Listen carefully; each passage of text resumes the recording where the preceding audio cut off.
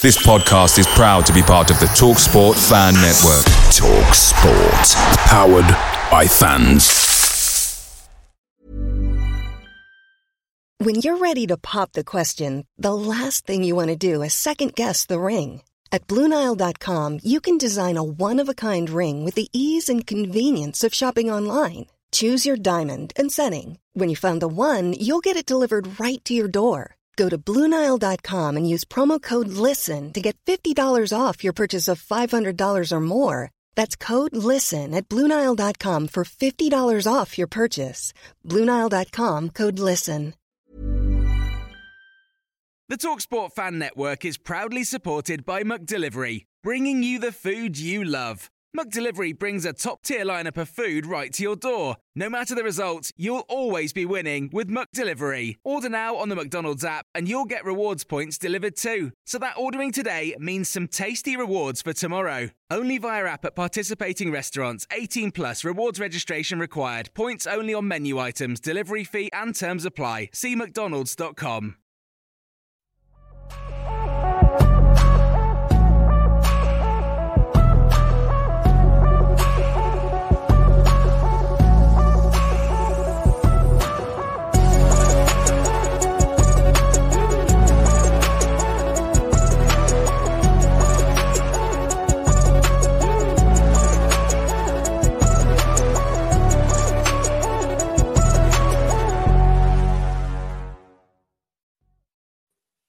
Welcome back to the channel and welcome back to another edition of the Spurs Chat podcast. In this edition, I'm absolutely delighted to bring on journalist and broadcaster Danny Kelly, the legend Danny Kelly. Danny, welcome to the channel. How are you? Oh, Chris, I'm great. Thank you very much for having me. There's lots of Spurs podcasts and all kinds of casts out there, including the one I do myself. But you are so nicely... and I like what you do as well. So I'm delighted to do it, actually. And I hope we can fit it all into about 15 minutes. I don't think so, especially the way both of us can talk. Sure. Danny, you've done so much in your career. Talk us through some of the highlights of your career, because, of course, you worked in radio, TV, written media. You've even been in a couple of films. Yes, I've been very lucky. The truth is, Chris, I never set out to do any of these things. My father was a railman, having emigrated from Ireland, which is where I'm talking to you from now. I've gone back there. And I followed him onto the railways. And I was really interested in football and pop music and all the rest of it.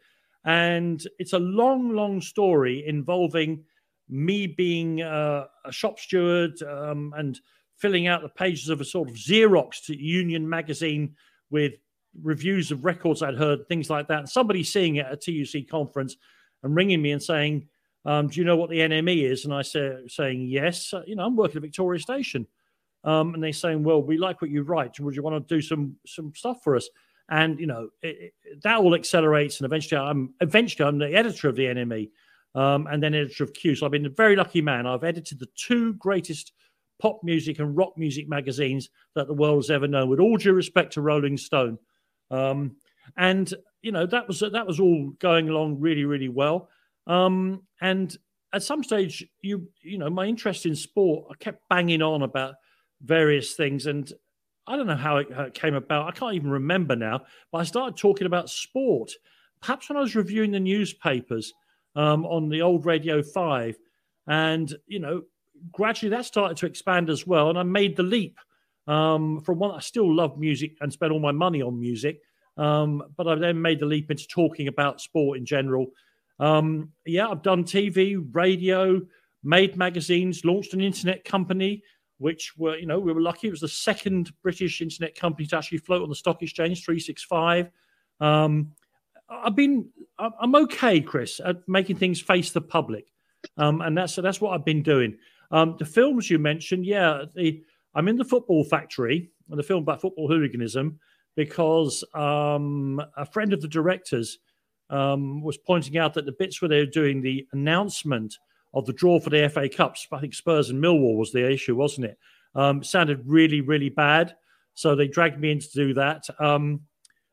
I gave up my £60 appearance fee as demanded by equity. I said, as long as I get a credit, I've never been in the film. Then I'm in another film. And I have to tell you, I'm in another film completely naked.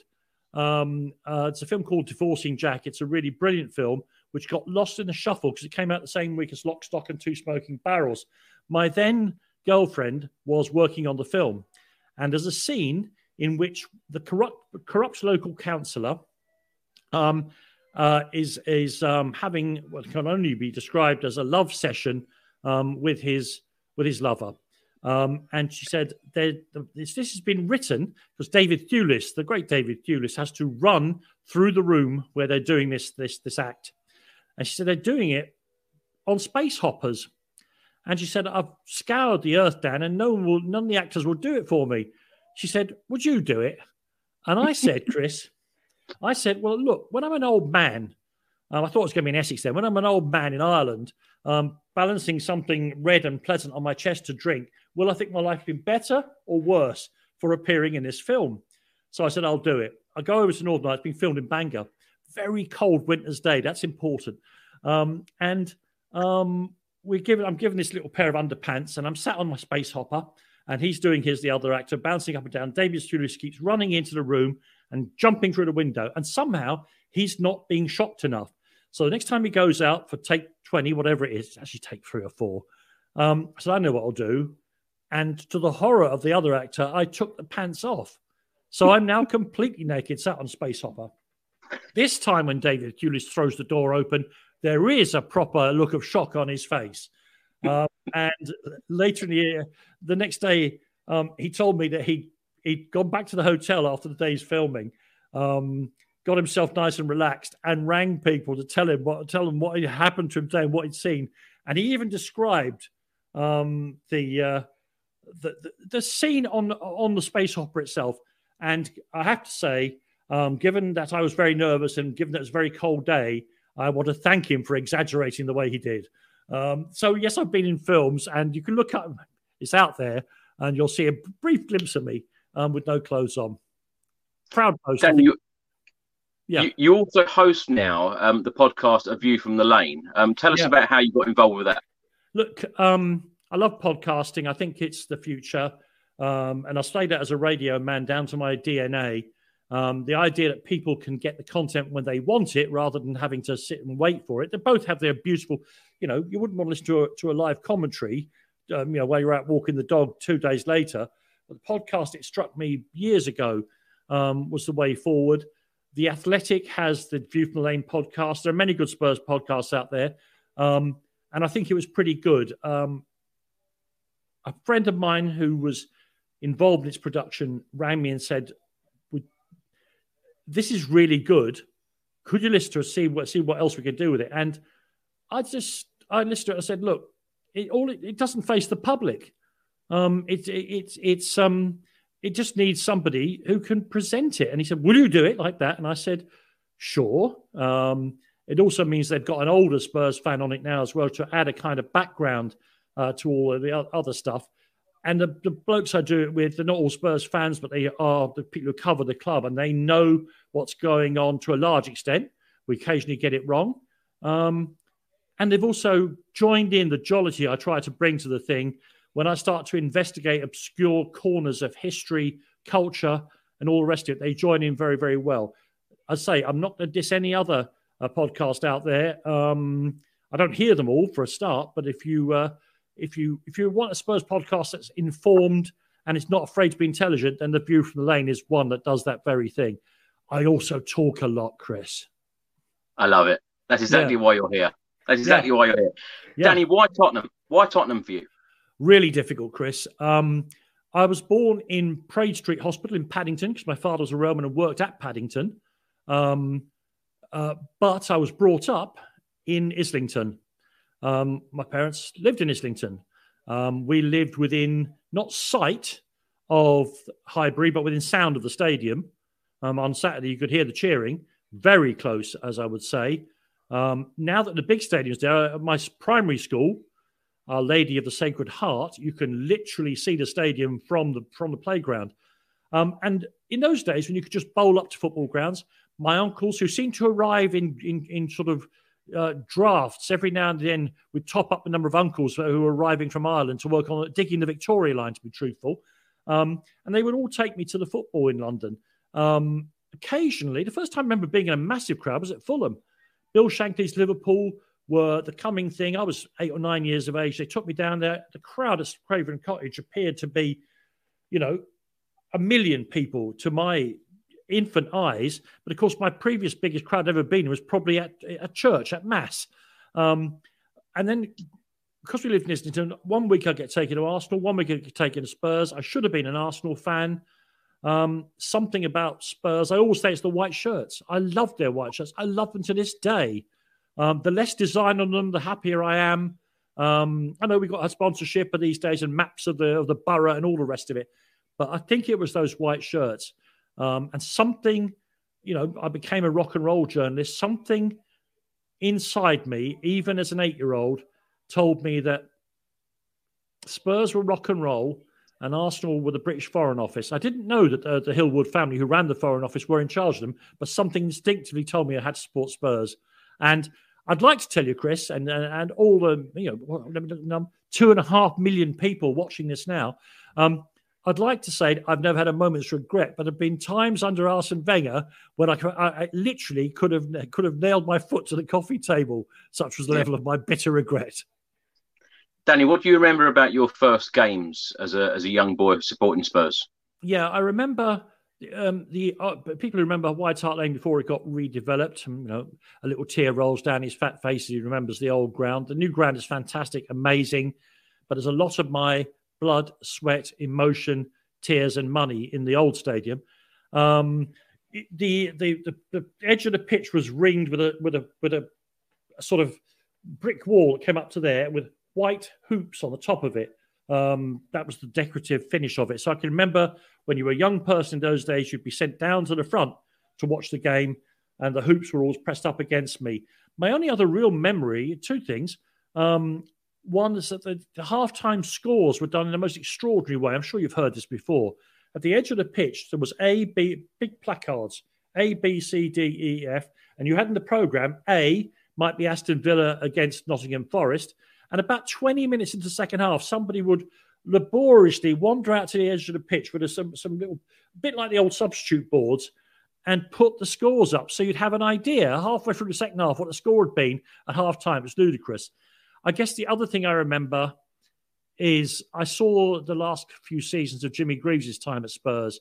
And, you're at an age in your, like 10, 11, 12, 13. You're at an age where you want heroes, don't you? And Jimmy Greaves scored every week. I remember he had a pair of lucky boots and I was down close to the pitch. And you could see that at one stage they were held together with kind of tape, because this was the days when footballers now wear a new pair of boots for every game. They probably changed them at half time, if truth be known. So my earliest memories are of Jimmy Greaves, really. Not Spurs weren't very good in the late 60s. They won the cup in 67, but to me, this whole thing about winning trophies, it was irrelevant. I used to go for the excitement of being at a football ground, and it's the same excitement I get now, 50-odd years later, more than 50 years later, as you're walking towards, particularly at night, any stadium with the lights on, people chattering about what the game's going to be like, and there's still something about football and a football ground that I absolutely love, and Spurs is the best place for me to do that. But my early memories are really of the ground itself and of Jimmy Greaves. Danny, you talk about Jimmy Greaves there. Of course, Harry Kane is about to break his record at Spurs. Wow. Even the words. Can you compare those two? Who is the better player? It's hard to compare, and I'm sorry, I will give you an answer. Of course I will. It's hard to compare because the football is so different. Jimmy Greaves played on mud heaps against people who were allowed to literally kick him up in the air. Harry Kane has the luxury of playing on billiard tables with people who are barely allowed to touch him. And let's be fair, if they do touch Harry, he goes down, doesn't he? So, there's that. But the truth of the matter is, when Jimmy Greaves left to go to West Ham, I was 13, I think, and my father was very concerned. I was so devoted to Spurs and to Jimmy Greaves that, I went to bed really early because they were very concerned, like all immigrant parents, that I got my sleep to go to school and learn stuff.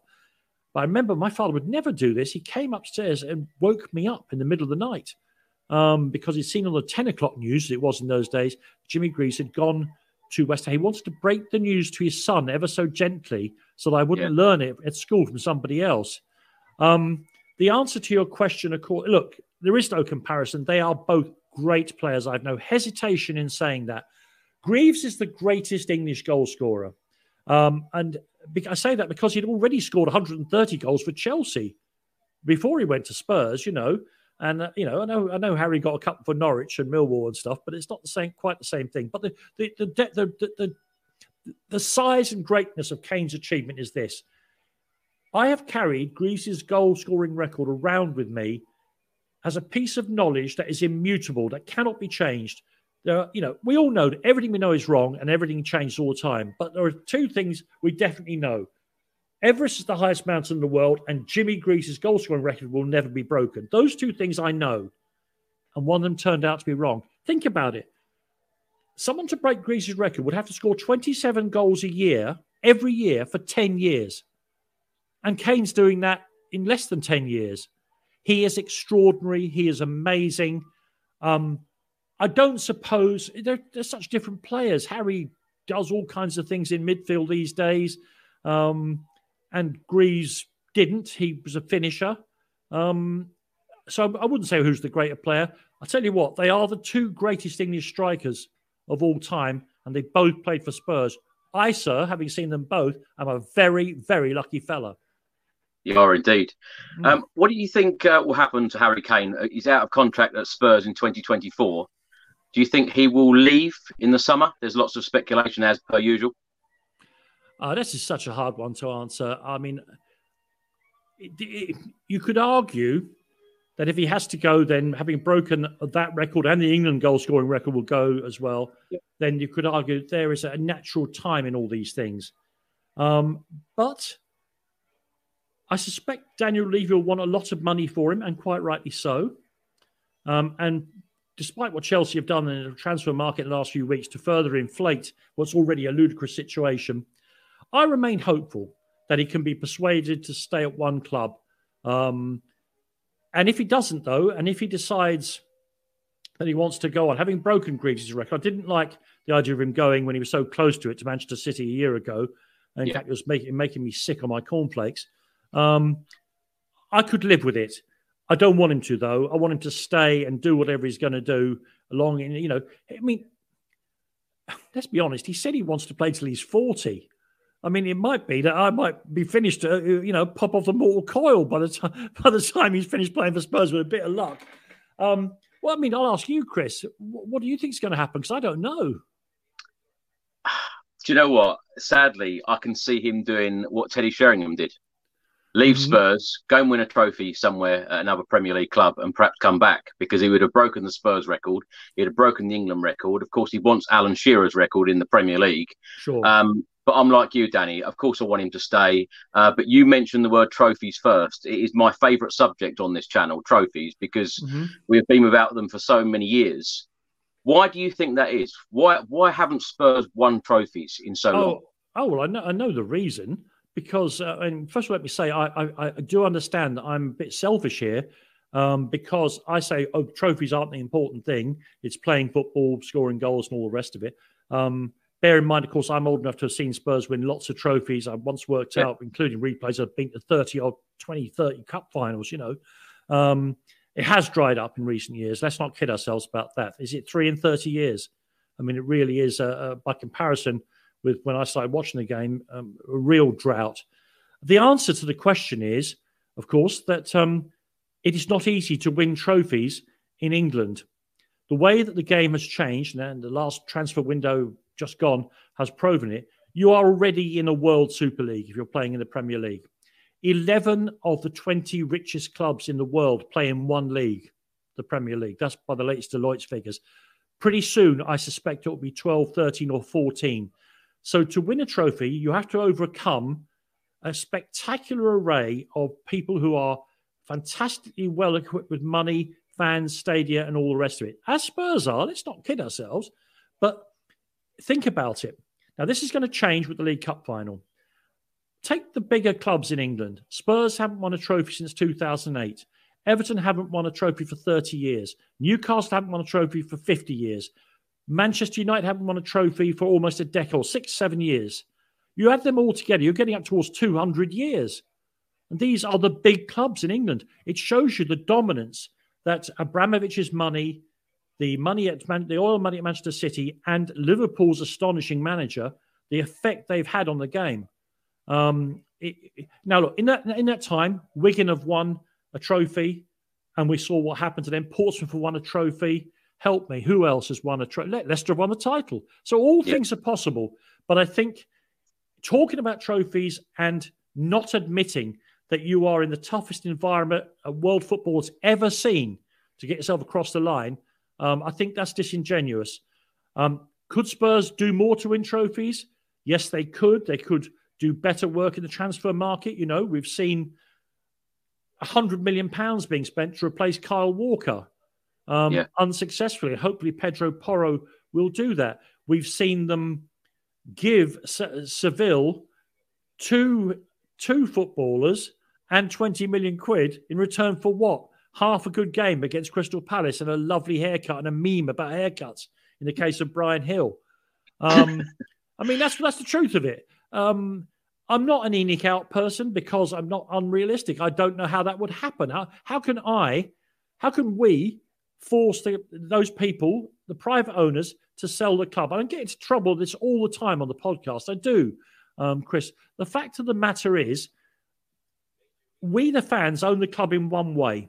We own it in that without our collective memories, thoughts, passion, to use an overused cliche of a word, there really isn't any club. But that's not how the owners see it. It's a business to them. And the only way we could ever really affect their thinking is to do the one thing that no football fan can countenance doing, and that is to stop supporting the club. So we are in a difficult logjam at Spurs if you want real big change. I was pulled up. I was moaning bitterly about the team for the first half of the season.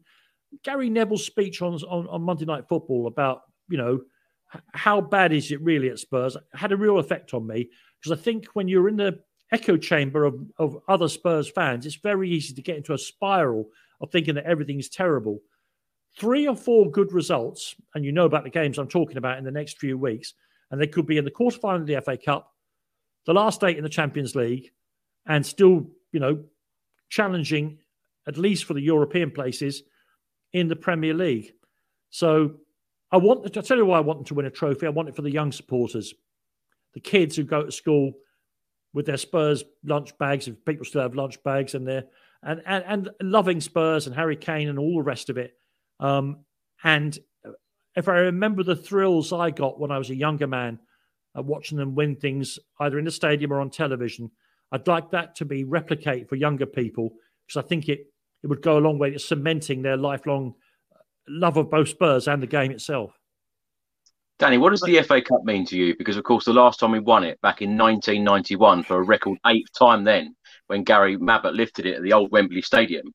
Do you think it's about time that we took a competition like this a little bit more seriously? And if I can add another question on that, if I was to give you the choice, Spurs finishing in the top 4 and not winning the FA Cup, or winning the FA Cup and finishing 5th?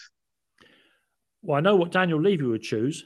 But look, the FA Cup is incredibly important to people of my age, because it was regarded as big a competition as winning the league. There's no qualms about that. That was true.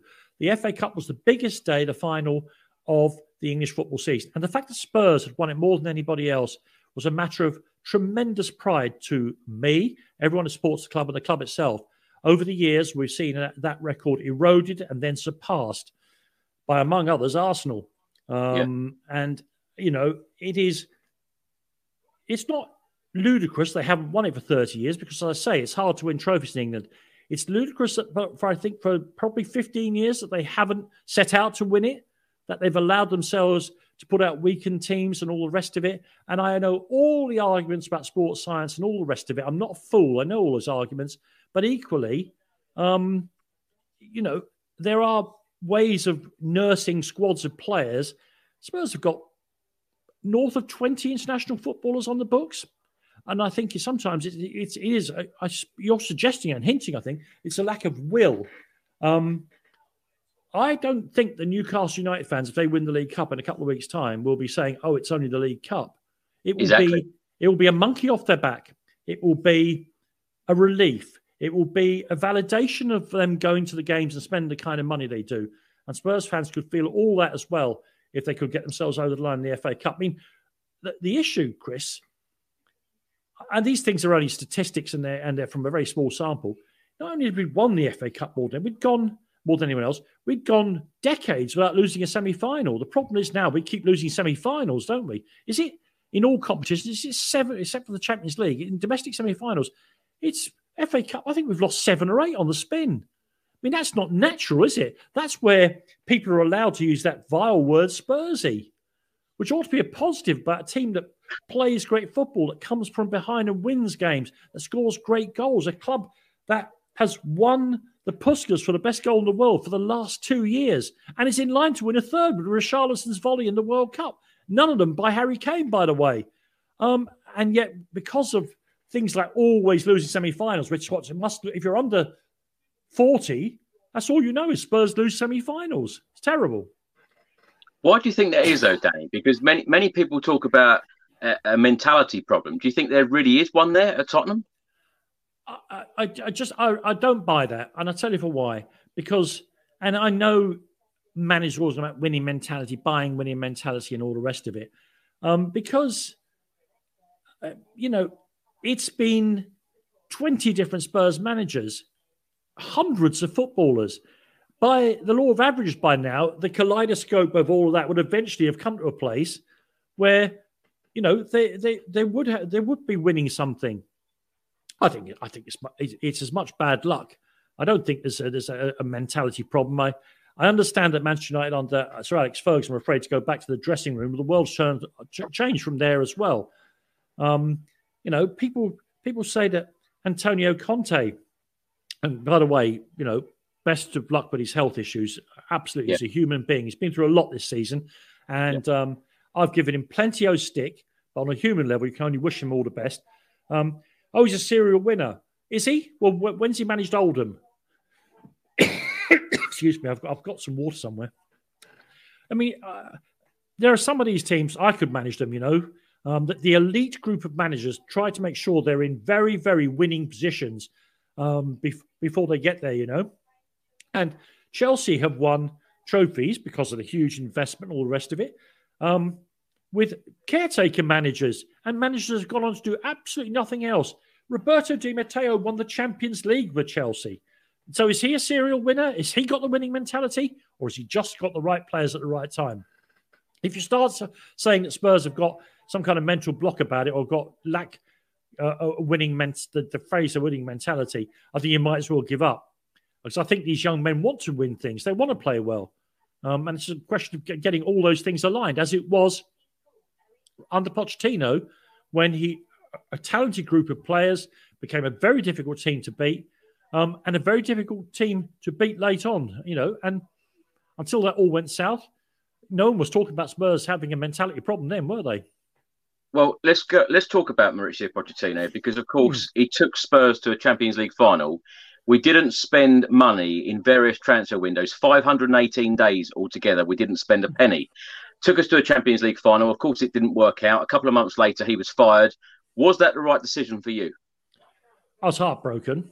I fell out with Jamie O'Hara on air on Talk Sport about it. I think I might have even been rude to him. I've apologised since, because he was going on about how great it was going to be with Mourinho. Spurs hadn't won an away game for a year. And you can't change all the players, so you have to change the manager. Also, there comes a time after a certain amount of years where any team leader in any walk of life has the same messages to give and impart in the same voice. And perhaps you need a change from that. Pochettino is a lovely fella. clearly is a good football manager and put together there, let's not kid ourselves, a great Spurs team. People will say they didn't win anything. Well, they didn't. Wigan won something. Are they a great team? No, they weren't. And he left the club. The mark of it, Chris, is that, he left the club with not one person saying, oh, thank God, good riddance. They might have said about time, but they didn't say good riddance. And now, of course, the problem is that he is like the king across the water. And the temptation is always to go back to him. And there are very few moments in English football where that going back works. On the continent, it works all the time. Managers go back to clubs and look at, all right, he's not responsible for the corruption at the club. But Allegri's gone back to Juventus. It happens all the time. Carlo Ancelotti's doing all right at Real Madrid, isn't he? And if anything, God forbid, happened to Carlo, Zidane would be back in there and would do just fine, I love Maurizio, though. And if he was to come back, I fear it wouldn't work, but I would welcome him with open arms. I think that's going to be our next manager. I really do. Do you? Danny, I'm the same as you. It felt like a death in the family. I know some people might think that's a bit extreme, but I felt that down about it. But of course, the switch to Jose Mourinho happened extremely quickly. If people had an early night and then woke up early in the morning, 1 minute you got Pochettino, next minute you got Jose Mourinho. When Jose Mourinho came in for me, I felt that this is the time. We're going to get over the line. We're going to win a trophy. What did you think of that Jose Mourinho appointment? And of course, he was then sacked 6 days before a cup final. I thought, because I'm on record, because everything I think can go back to the time. I thought it was a terrible appointment.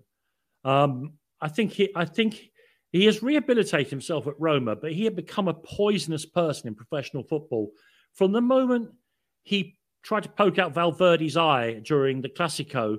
I looked at him through slitty eyes myself. Now, I've met and worked with Jose Mourinho when he first came to London. I spent a day at Chelsea's training ground when he was the BBC London Sports Personality of the Year. And he can be absolutely charming. He's knowledgeable about the world. When he talks about his family, the place of human beings in the world, it was charming. I think the game had curdled him. By the time he gets to Spurs, he'd had a bad experience at Real Madrid, a bad experience at Manchester United, a bad experience at Chelsea, where in getting involved in the removal of the club doctor, he pulled on a string that unraveled the team. She was very popular, but it's not always easy to see that. In the same way as that time when Tim Sherwood bawled out Sandro on the television after a Spurs defeat, I think maybe at Chelsea. And I thought, isn't Sandro the most popular person in the dressing room? The team just stopped playing for him, I thought Mourinho, I don't buy into this Mourinho thing anymore. He's a decent manager. He might have won the League Cup. Let's be truthful. That's a possibility. But he was never going to play the kind of football that has traditionally satisfied Spurs fans. And this has been the issue since Pochettino left. Spurs have appointed 3 negative results-based negative managers who think that, the way to win the game is to make sure you don't concede first. Whereas traditionally Spurs managers have been happier with, we'll go out and try and get the first goal. And if they get 2, we'll get 3. I didn't think it was going to work, Chris, and I was surprised when they got rid of him when they did, because there was a cup final coming up. But I'm not party to what was behind all that. People say, "Oh, they were about to pay him a bonus if they won a League Cup." Of course, Spurs have lots of money.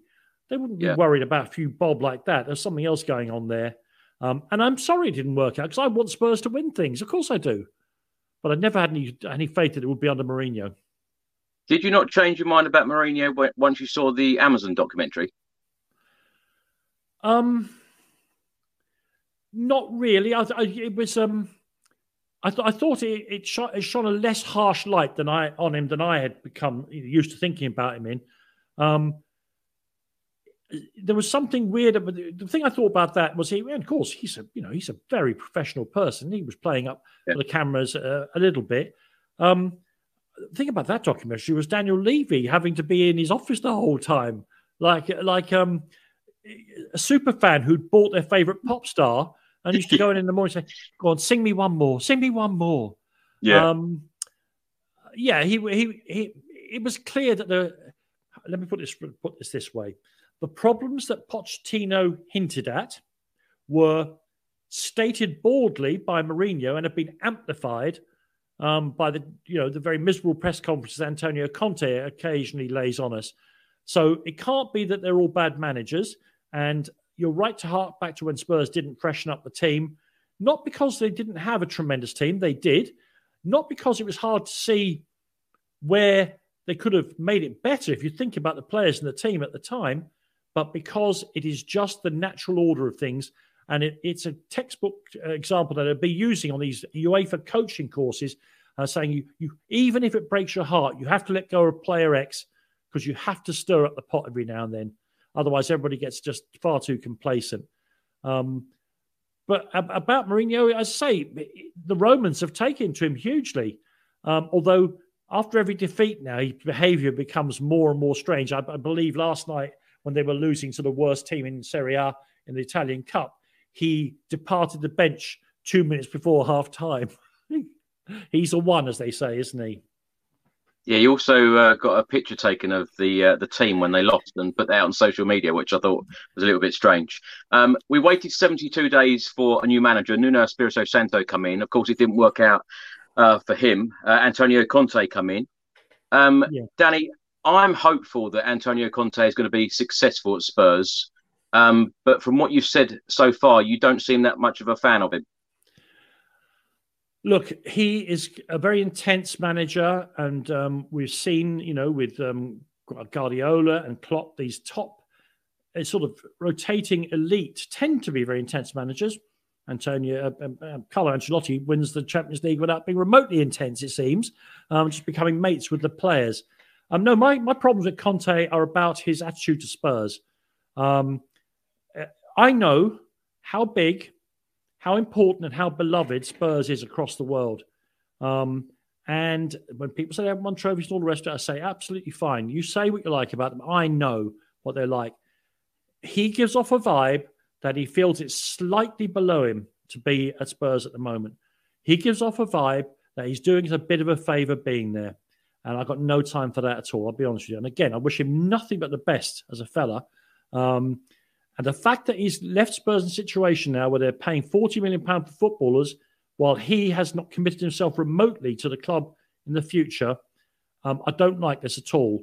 I think Daniel Levy's got himself into that situation, but it isn't good for me as a Spurs fan to see a manager who at least isn't saying the right things. Look, let's use an example of someone who was it wasn't a great manager, but he was a great bloke, Martin Jol. He clearly loved the club and expressed it at every possible opportunity. He didn't have the finances to do much better than he did. And he also got sacked in that ludicrous way. I just don't like the way that Conte does the press conferences. Be upbeat, praise the players when they deserve praise, and stop using the club for a power battle with. And there it is, that's as good as it gets on this stage. Nissan Townstar EV strikes again. It's an unstoppable van, unstoppable. Just fantastic. You can actually see the Pro Pilot technology in action. Effortless parallel parking. It moves with all the confidence that comes with a 5-year warranty. And with a bench full of all-star van experts, there's real strength in depth here. That's all-star quality. Search Nissan Townstar EV and visit your local all-star van centre to see for yourself. Terms and conditions apply. 5 years or 100,000 miles, whichever comes first. ProPilot is an advanced driver assist technology. Driver's responsibility to stay alert, drive safely, and control vehicle at all times. Picture the scene. All of your mates around, you've got your McNugget share boxes ready to go. Partner this with your team playing champagne football. Perfect. Order McDelivery now on the McDonald's app. There's nothing quite like a McDelivery. At participating restaurants, 18 plus, serving times, delivery fee and terms apply. See mcdonalds.com. Daniel Levy, because let's be truthful. What does history tell us? If he gets into a power battle with Daniel Levy, only one person is going to win. Now, I know it'll be a Pyrrhic victory, if that's the right word, for Daniel Levy, because if he lets Conte go or force him out of the club, he has nowhere else to go. He will be, as you're already hearing from the away fans, he will become the focus of all dissatisfaction, won't he? Whereas up to now, it's tended to be a left back, a right back, or the manager, centre back, whatever it is. Now it'll be Daniel Levy, won't it? Danny, what do you make of the style of play under Conte, and when was the last time you were entertained as a Spurs fan? You're putting me through the ringer here now, Chris. Because I'll happily answer that. I think the football we played under Maurizio Pochettino was absolutely fantastic. We all really enjoyed the football. And I do understand a lot of the fans saying, bring Pochettino back. But, when you bring Jose Mourinho in, you expect to get over that line. You expect to win a trophy. And I feel exactly the same with Antonio Conte. And I just feel that when you go through Pochettino, Mourinho, Conte, if this doesn't work out for Conte, where on earth do you go? Do you go back to Pochettino? It's just... Look, I'll talk about the style of play in a second. First of all, let's be truthful. The desires of the club supporters and the way the clubs are set up, it was amazing to me that Chelsea appointed Graham Potter and Spurs appointed Antonio Conte. Chelsea is a win-now club, appointed a project manager. Spurs is a project and have appointed a win-now manager. We'll see which of those breaks and buckles, because neither of those cannot hold. There's far too much dissonance, philosophical dissonance, to use a phrase that I regret using even as it's coming out of my mouth. There's far too much grinding of the gears in both those appointments for it to work out. Antonio Conte has a way of playing. And at the end of last season, when we were whacking 4 and 5 past teams, nobody was complaining about it. So it can work. It is true to say, though, that until 3 days ago, when Sean Dyche got back into work, nobody in the Premier League plays an essentially defensive game anymore. The game has changed too much. The VAR means that if you defend on the edge of your own box, you're always going to give away something. They'll find some reason to give away a penalty or something like that. I want the teams that I support, and I'm coming around to a conclusion here about this, to play on the front foot, to be aggressive, to attack, to risk losing 3-2, to increase the odds of winning 3-2. That, I would say, is the Spurs way, but, that's irrelevant. That's what I want to see. And I'll tell you for why.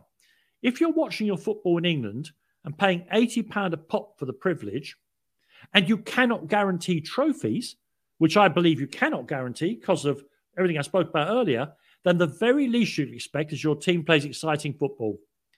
And the times this season, I say the end of last season, Spurs were playing very well, where Spurs' famous back 3 and wing backs has actually become a back 5 with 2 defensive midfielders pressed into that as well, and have struggled to get out of their own half, despite having what I think some very decent footballers there, is dispiriting.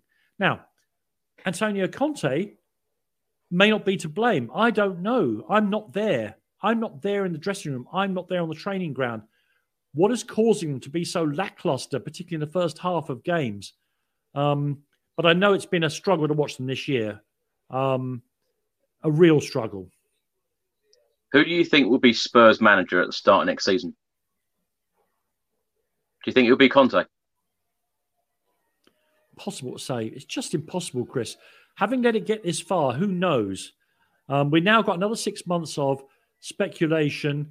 And people say, but Spurs have got an option they can fire. Why would you fire up an option for someone who doesn't want to be there? That's the last thing you want. My suspicion is that Levy is tied to him to a large extent and will spend the next 3 or 4 months trying to persuade him to stay, while hopefully in the background, in a parallel process, we'll be scouring the earth for who is the next Maurizio Pochettino, who understands the modern game, has a wide knowledge of players, and wants to come in and coach what is a pretty decent group of players, if not maybe, a squad like Manchester City's. He needs to do both those things in parallel, because we can't have a repeat of what happened after Mourinho, where you just have an absolute vacuum at the club. Danny, the answer to your question is I don't know who'll be there at the start of next season. Yeah, I just hope we don't wait another 72 days for a manager. If they did, then the supporters on the terraces and the supporters' trust and all the rest of it would be absolutely within their rights to say that's a dereliction of duty, because it was the first time round. Yeah, it just needs to be a real plan in place. What do you think of the transfer window? Of course, it just closed. Spurs have brought in 2 players, Danjuma and Porro. What do you think of it? Did we do enough? No. Partially, I think, because I presume that Daniel Levy is, except for Chelsea, nobody spends big in January anyway. But partially, I think he's probably reluctant to bring in players, not if he doesn't know that the manager's going to be there, because the next manager comes along, these are not suitable for him. The problem is the right wing backs have been a problem. Though both of them do their level best. I have no problem with Matt Doherty or Emerson Royal in terms of having a go. In fact, I think if you could have combined the two of them, they might have made a very, very good player in that position. So they brought him in, and that's good. And I think if you look at it, if they're all playing well and not mucking around, the right side of Spurs' team with Romero, Porro, Kulusevski can do business. That to me looks like a proper European Premier League standard right side of midfield. Talk about the other side perhaps a little later. But what they haven't done is reinforce the team in the 2 areas I think most fans would think that there was most need. They haven't got a dominant centre-half. They've got a good centre-back in Romero, and I'm a big admirer of Eric Dyer, though I know his form has fallen off a cliff ever since he got back in the England squad. But they do need a dominant centre-half. Everyone knows that. And the lack of creativity in midfield is very difficult to talk about because, of course, we only play 2 in midfield and they have to hold if the wing-backs are going to go forward. I pointed out on the View from the Lane podcast the other day that Spurs' midfield in a recent game was Matt Doherty, Højbjerg, Bentancur was injured, so it was probably Bissouma, and Ryan Sessegnon. That midfield is not going to create for you. It's not going to get you the ball enough forward. Kane is a genius, does what he does. Kulusevski is a very good player, but he doesn't play, in the centre of midfield. So they decided against bringing in a creative midfielder in the style of Christian Eriksen. And the reason, I guess, is those are very expensive commodities. If you go for Maddison, you better have 50 million quid in your bin.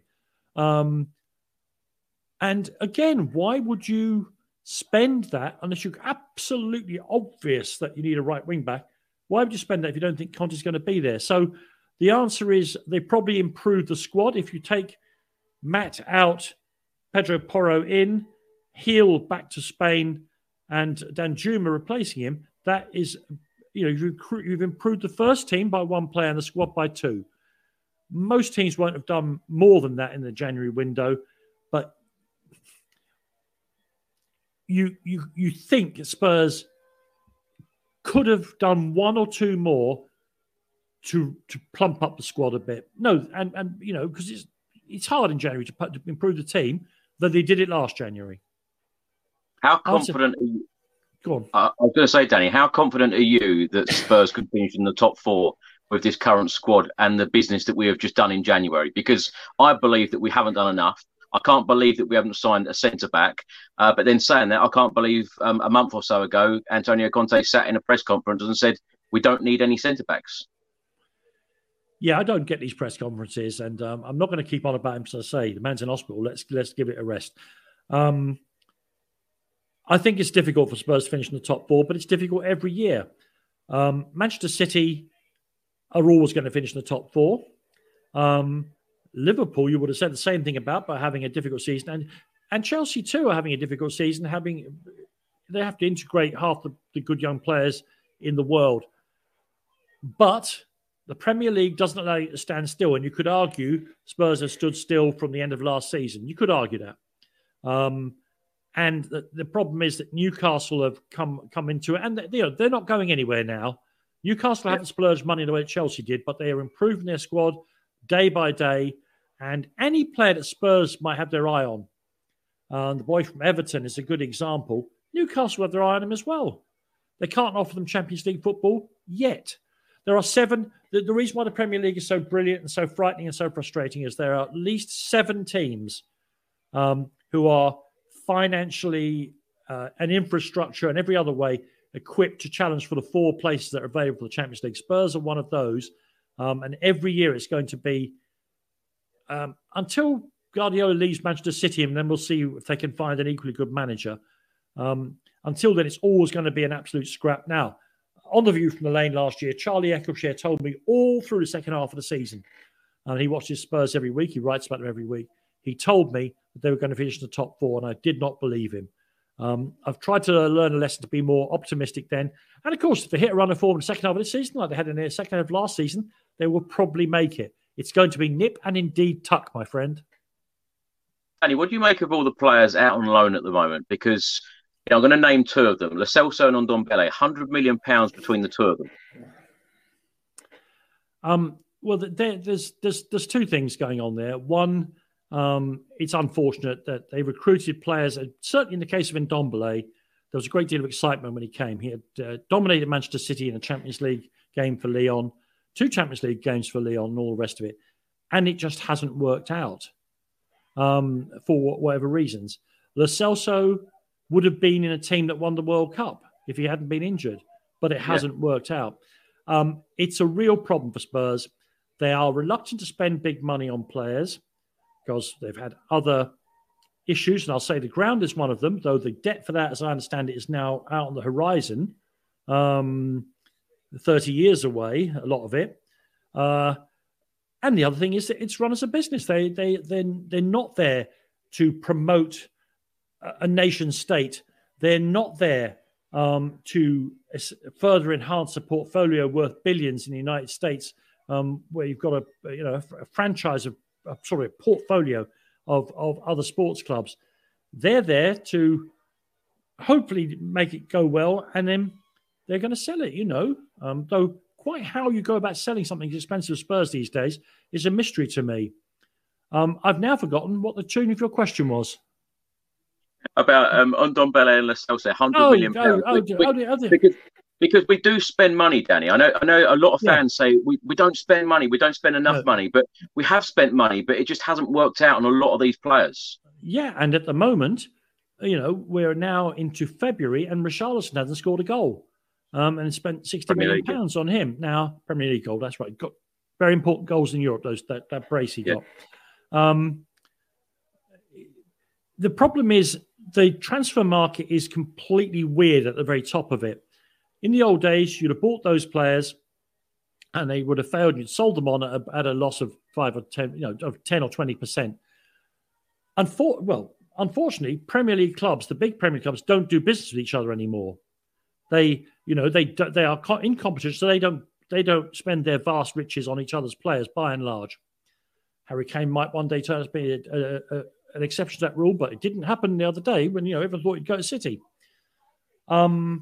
And the second thing is, of course, you can't get the money from Europe because the European leagues are skint. By comparison with the Premier League, they are skint. They cannot. So every deal's a loan now. These players who are surplus to requirement of big Premier League clubs, and Spurs is a good example, will see out their contracts on loan at clubs on the continent. They won't go to other Premier League clubs because we don't do business with each other very much. And the European clubs certainly can't afford the transfer fees. In fact, most of the big clubs in Europe, certainly in Portugal, certainly in Holland, increasingly in Germany, and I think the Italian clubs are coming that way as well, they depend on for their ongoing sustainability and their ongoing existence, not on local television deals, which are paltry by compared with the Premier Leagues, but by selling their players to the Premier League and getting in players from the Premier League on loan to bulk out their squads. Look at Juventus, look at Inter Milan, look at Lukaku, £100 million footballer out on loan a year later. This is not sustainable. It can't keep going like this. But that's the reason why Spurs are among those who've got so many apparently good players. No one can afford them once they've been in the top 6 in the Premier League. Danny, I don't know whether you'll like this question or not. Who do you think isn't good enough to play for Spurs that's in the squad at the moment? Well, they're all playing for Spurs, so the question is kind of weird. Do you mean in a perfect world? Well, to go up to that next level, because the way I see it, you bring Antonio Conte in. He wants to come in. He wants to take us to that next level. He wants to build something, and he wants to put a trophy in the cabinet. Because someone like Antonio Conte, he just doesn't turn up to a football club wanting to finish in a Champions League spot. He wants to win. Yeah, but everybody wants to win, Chris. Everyone wants to win, but it's not possible for everyone to win. You've got, as I say, 11 of the richest 20 clubs in the world. Only one of them can win the league. I mean, I don't get this thing of I'm here to win. You're here to do your best and hopefully win. It's modern bollocks talk to say I'm going to win. I'm going to build a winning. It's not possible. There's at least 3, 4, 5, 6 managers in the Premier League who are proven winners. They're not all going to win. 20% of them are going to win. With Newcastle coming in, 16% of them are going to win. 84% of them are not going to win. As regards to players, look, we got to be very careful here as fans. When they bought Reguilon, there was great excitement. Young Spanish international. When they bought Emerson Royal, well, he's come from Barcelona. He's bound to be good. They haven't worked out for Spurs. We don't, at the present moment, move in the marketplace of certainty. So what we have to have is smarts whereby you get in a Bentancur or a Kulusevski who are not doing it at their current club, although Bentancur played a lot of times for Juventus. Let's not kid ourselves. And train them and adapt them to the Premier League and hope they're going to get better. But, and I'm going to have to, the words are going to turn to ash in my mouth, as Arsenal have shown, and this is, I guess, what you're asking me about, in the end, if you really want to do it, you have to do 2 things. Get rid of the ones who are not necessarily bad players, but not the right fit. Your Lacazettes, your Aubameyangs, your Ozils, your Kolasinacs, all players brought into Arsenal at massive expense and let go for nothing, by the way. And you have to spend £50 million on Ben White as a gamble that he's going to turn out to be a great centre-half. Turns out he's a good right-back. You have to spend the money on buying Manchester City's cast-offs because they know how to win the Premier League. And at the moment, Spurs haven't done that. I like many of the players in the current squad, but let's be truthful. Langlay's a stopgap, isn't he? A combination of Bentancur and Højbjerg is in many ways too repetitive. You need perhaps a little bit more creativity in there. But everything's so unpredictable. Last year, Son wins the Golden Boot. This year, I don't know if you've got any football boots, Chris, but I think you would probably have done better over the sort of 25 matches that he's played. I wouldn't, my knee's gone, but you might. Son has become, as Lucas Moura has become unavailable through injury, Son has become Lucas Moura. High energy, running into brick walls. And it with occasional great goal. I pray, because I love the man to the spots of my DNA. I love him. I prayed it all comes back for him. But do you know what? Do you think he struggled? Don't know. Probably, I suspect the mask didn't help. But I also think that the arrival of Richarlison, whose best position is wide left, some people respond to that kind of threat, and I'm not sure that he has done. But we know there's a great footballer in there.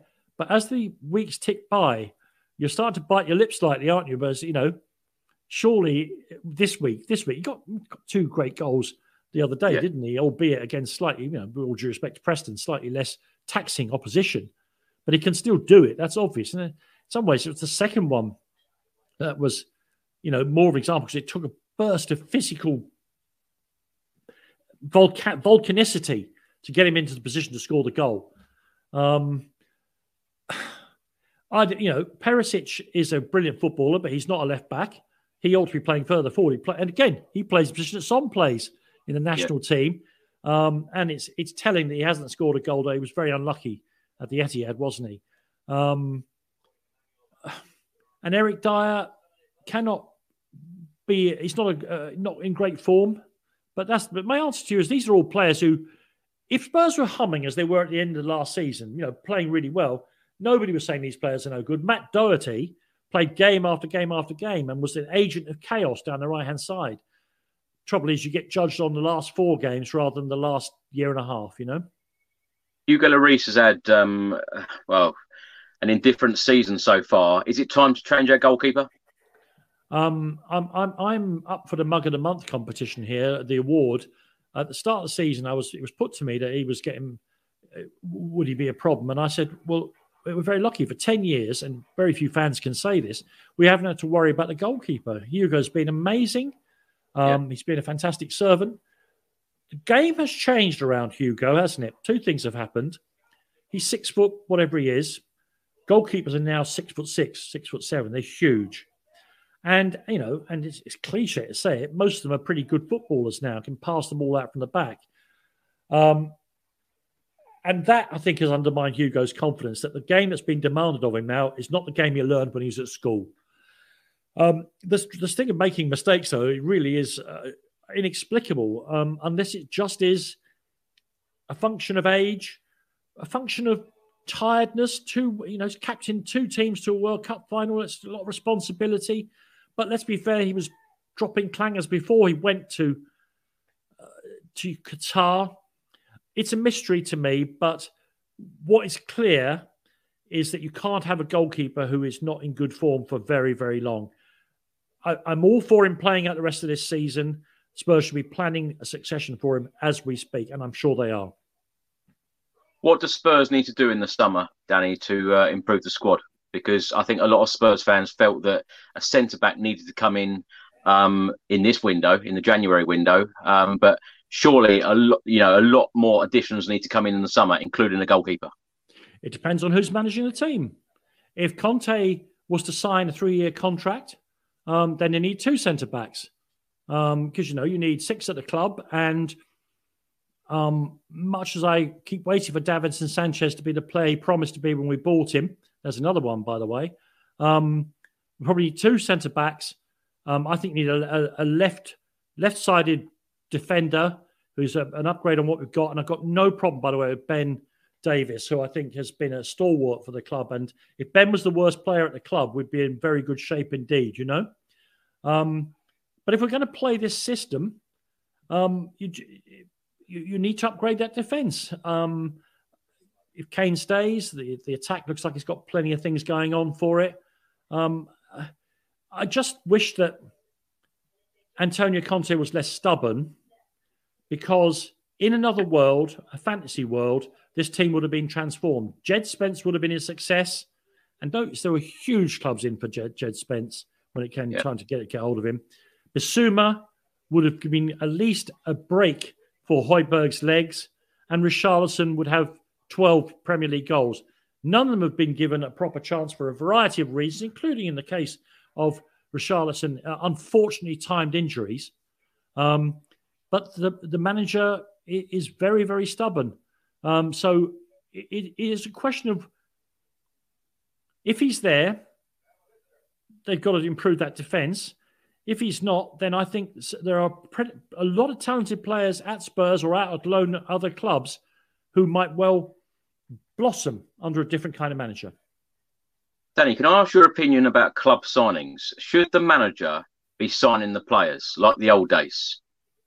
No, absolutely not. The club has to decide what kind of club it is, because otherwise you get into this endless cycle of signing players for the manager signs the players, then he goes. The average length of, if you took Klopp and Guardiola out of the stats, it's down to less than 2 years now, the average tenure of a Premier League manager. We are in exactly the place we used to laugh about the Continentals now. We hire and fire managers, coaches, as they're called now, willy-nilly. And I don't think and it have any problem with that. It hasn't done Real Madrid any problem changing the manager all the time. It hasn't done the Italian clubs much of a problem. It hasn't left them much of a problem. So, sorry, again, it all revolves around Conte, doesn't it? Remind me again what the start of that question was. Forgive me. I've got so many things written down on a piece of paper in front of me I need to say. Go on. Danny, let's move on. Do you get to go to many Spurs games now? When was the last game you went to? Oh, God. It was last season, actually, because with the COVID, the grounds were closed. I moved to live in Ireland. So, no, I don't get to go very, very often. I'm coming over in the next few weeks, and hopefully I'll get to catch a game then. The travelling, I used to go back and forth to London to work. has been cut down by discovering these technologies, which allowed you to broadcast from hundreds of miles away to the world. And we hope I'm not going to get in trouble. Dublin Airport is a hellhole. I'm looking forward to getting over there, though, probably in March. And hopefully somebody at The Athletic will have a ticket tucked away for me to go and see Spurs in person. No, so I don't see them very, very often. Although, given what I do for a living, I don't think that's the biggest problem. I get very involved in the games when I'm at the stadium. My volatility is noted. Whereas if you watch them on TV, at least you can watch the match, go mad, then watch it again, a bit more safely. But I love going to the ground. I had Pete Abbott, the stadium announcer, who's an old chum of mine, on the podcast the other day, and we were just the sound of his voice as the players are running out, and then the players come out onto the pitch, those white shirts again. It's a difficult thing to miss, but I made the decision to. Well, there's Joe and Mohammed. Hello, Joe. It's a difficult decision to move to this part of the world, but part of the price I paid is I don't get to see them in the flesh as often as I used. Danny, how did you feel when you entered White Hart Lane for the very first time, and then, of course, the Tottenham Hotspur Stadium for the first time? It's hard to remember the first time going into the old stadium. I certainly remember the last time. I was there working for the last day, the game against Manchester United. For Talk Sport, the radio broadcast points you've probably been in them. They were a chiseled out slit, about the size of one average sized human being, who you slid in, and then you had those windows behind the press box through which I can remember doing a commentary with Stan Collymore. Stan would not accept you can't see the corners from the old commentary box at Spurs, so he would hang out the window. Like somebody looking for somebody off a train down the platform to try and see the corners and all the rest of it. My big old heart broke that day, as the old players ran out to the pitch, as Spurs completed that unbeaten season at the Lane.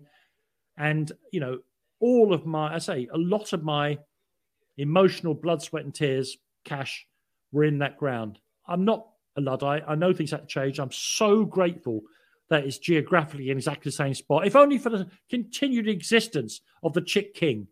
And of course, you go to the new stadium, and it's a wonderment. It's one of the great wonders of the world. Along with the Texas Stadium, it's the best stadium in the world. It's certainly the best football stadium in the world. We should be very proud of it, but not if it's at the cost of having a decent team on the pitch.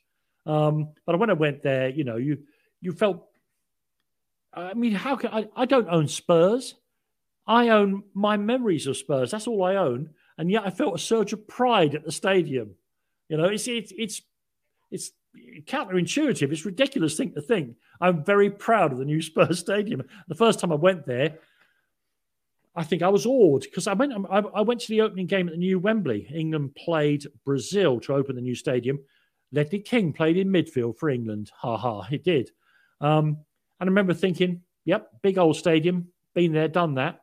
The first time I went to Arsenal's new stadium, it was the best stadium in the country then, but it was an example of the high point of the last wave of stadium design. Spurs is a new thing altogether. And it's amazing and beautiful. And I cried when I went, yeah. Of course I cried. Danny, of course, our next game is on Sunday against Manchester City. Of course, a couple of weeks ago, they beat us 4-2 after us being 2-0 up at the Etihad Stadium. How do you see this game going? Spurs got a very good record against Manchester City. They've shown they can score against Manchester City. Manchester City haven't got many goals away from home in recent times, where the contradiction of the fact that Haaland is going to get 50 goals but hasn't improved them as a team, these are the facts. Look, my wife's an Arsenal fan. She won't want to hear me saying this. They're the best team in Europe. Look at the squad depth in every position. Chelsea has got potential squad depth. They've got actual. When you can let Cancelo, who was last year along with Reece James the best fullback in the entire league, when you can blithely let him go to a Champions League rival, trust me, you've got a great team. I think, as always, I'm not a great believer that the crowd can win football matches, but the noise that can be generated inside that specially designed shell is so fantastic. I think the crowd have got a big part to play, and I'm optimistic that Spurs won't get beat. I'll put it no more strongly than that. What's your score prediction? 2-2. 2-2. So what's it like being married to an Arsenal fan? I'm really used to it, aren't I? I was brought up in Highbury, big Irish family. Every single one of them supports Arsenal, and I mean supports Arsenal. Everybody I've ever known and loved has supported Arsenal. The lady wife was a season ticket holder until we moved over here. So I've had to put up with it. I'm made of iron about it. I don't worry about them the way other Spurs fans do. What can I do about what Arsenal do? That means nothing to me. I want to beat them in the derbies, but beyond that, and I get into terrible trouble in the podcast on us, they win the title. What can I do about that? If they get more points than Manchester City, they are deserving champions of England. Furthermore, they are, if they do it, I know it'll all be heartbroken, but if they do it gives Daniel Levy no more excuses. He won't be able to say, but an oil station state team is one that has to win the title. I said, well, they've done it without that. And so he'll have less excuse as well. I mean, obviously, we hope to beat Manchester City and then they go on a brilliant run after Sunday. But that's probably the best thing for everybody concerned. Danny, very last question for you. Can you give us some of your favourite memories and favourite players over the years supporting Tottenham? Oh, God. I mean, it's impossible, isn't it? We've been lucky. Whatever about trophies and all the rest of that stuff, I have watched a succession of wonderful footballers over there. I know it's where all football fans, you have to call it over there, don't you? I mean, the stadium. I guess, and some pretty good teams as well. The Pochettino team was the best team. And those of us who watched the team in the early 80s, the won the UEFA Cup and all the rest of it, that's a big thing to say. That team, I guess, sits very, very easily with me. The two FA Cups and the UEFA Cup, because Glenn Hoddle is a genius, but he wasn't even the best player in that Spurs midfield. Ardiles was an incredible footballer of the type that, given the way that he got the ball, kept the ball, and the vision that he had once he decided to pass it, if you can imagine N'Golo Kante with vision, that's what Ardiles was. So he played the ball short and ran with it. Hoddle played the ball long and admired his brilliant passes. So that team has they're two great players. We had the seasons with Klinsmann. What a footballer he was. Pat Jennings is the greatest goalkeeper I've ever seen. I could go on and on and on. And I hope that somewhere, Kane is a genius. Somewhere in the muddle we've got ourselves into now with the manager and the coming and the going and all the rest of it, and the problems surrounding Paratici, let's be absolutely clear about this, that he's not been found guilty of anything in this country. He's not been found guilty of anything in the court of law, but it's not a good situation. Somewhere in all this mess, Newcastle have shown it, Manchester United have shown it, and Arsenal have shown it. It doesn't take long to turn it around. People have managed to want 5-year plans. I hope that sometime in the next 18 months, I will see players and a team that will eclipse all those I've just told you about. But the answer to your question, I said, I could do another hour with you on the great players and teams I've seen there. I've been blessed to follow Tottenham. Blessed. Danny, if Conte does leave... I thought that was the last question. I've got to ask this. If he was to leave, who would you like? If you could choose the next Spurs manager, who would you like? I think he'll be available. Someone like Christophe Galtier at PSG, somebody who's shown he can deal with players, plays really, really attacking football. But that's not for me to say. I'm not a scout. I don't sit there all day. I don't think because I can play Championship manager and football manager that I know everything about that level of football. That's for somebody above my pay grade. But trust me, out there are lots and lots of brilliant and talented coaches. The fear is you keep going back to the super elite of coaches. That's not how Pochettino arrived at the club. That's not how Bill Nicholson arrived at the club. That's not how Keith Birkinshaw arrived at the club. There's something more than just picking Chelsea's ex-managers. Although I suppose Graham Potter will be on the market as well. I don't know is the answer. Oh, no. Well, Danny, it's been an absolute pleasure having you on. And enjoy doing it. I only upset you on one question and said modern day bollocks on the on one of them. So I've done well. Yeah, I know. I was trying to be on my best behaviour because it's you, Chris. Well, it's been a pleasure having you on. Please tell everyone where they can find you on social media, and please tell everyone about the podcast as well. Sure. Thank you very much for that. I'm on Twitter as at Danny Kelly Words, at Danny Kelly Words, and you can hear me on TalkSport. And if you're interested, of course, it's free from all of your podcast providers. I do The View from the Lane, which is, as I say, there are many good Spurs podcasts out there. I'm very proud of what we do. And if you want to hear the game discussed, a furious level, but without just being furious, I think it's a place for you. Well, Danny, thanks so much. It's been a pleasure having you on. I'd love to get you on again because you can talk for England, and there is so much more for me to ask you. So much of it is rubbish, though, Chris. You have to mine through it for the good bits. But yes, I come on again next time soon. Yeah, very good. Thank you so much, and you've had such wonderful feedback by the from the viewers today. So thank you to all the viewers. When we fancy, look at me and Chris. It's hardly Hollywood, is it? So thank you all for coming on as well and watching us. Well, thanks for watching, everybody. Thanks for listening. Until the next time, come on, you Spurs.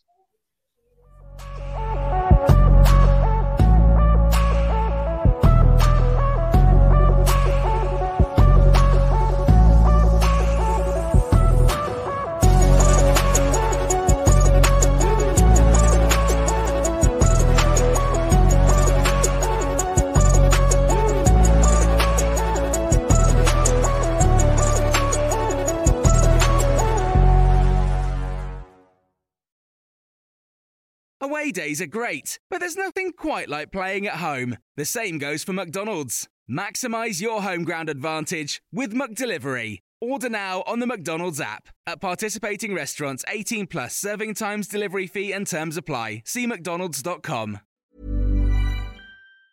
And there it is, that's as good as it gets on this stage. Nissan Townstar EV strikes again. It's an unstoppable van, unstoppable. Just fantastic. You can actually see the Pro Pilot technology in action. Effortless parallel parking. It moves with all the confidence that comes with a 5-year warranty. And with a bench full of all-star van experts, there's real strength in depth here. That's all-star quality. Search Nissan Townstar EV and visit your local all-star van centre to see for yourself. Terms and conditions apply. 5 years or 100,000 miles, whichever comes first. Pro Pilot is an advanced driver assist technology. Driver's responsibility to stay alert, drive safely and control vehicle at all times.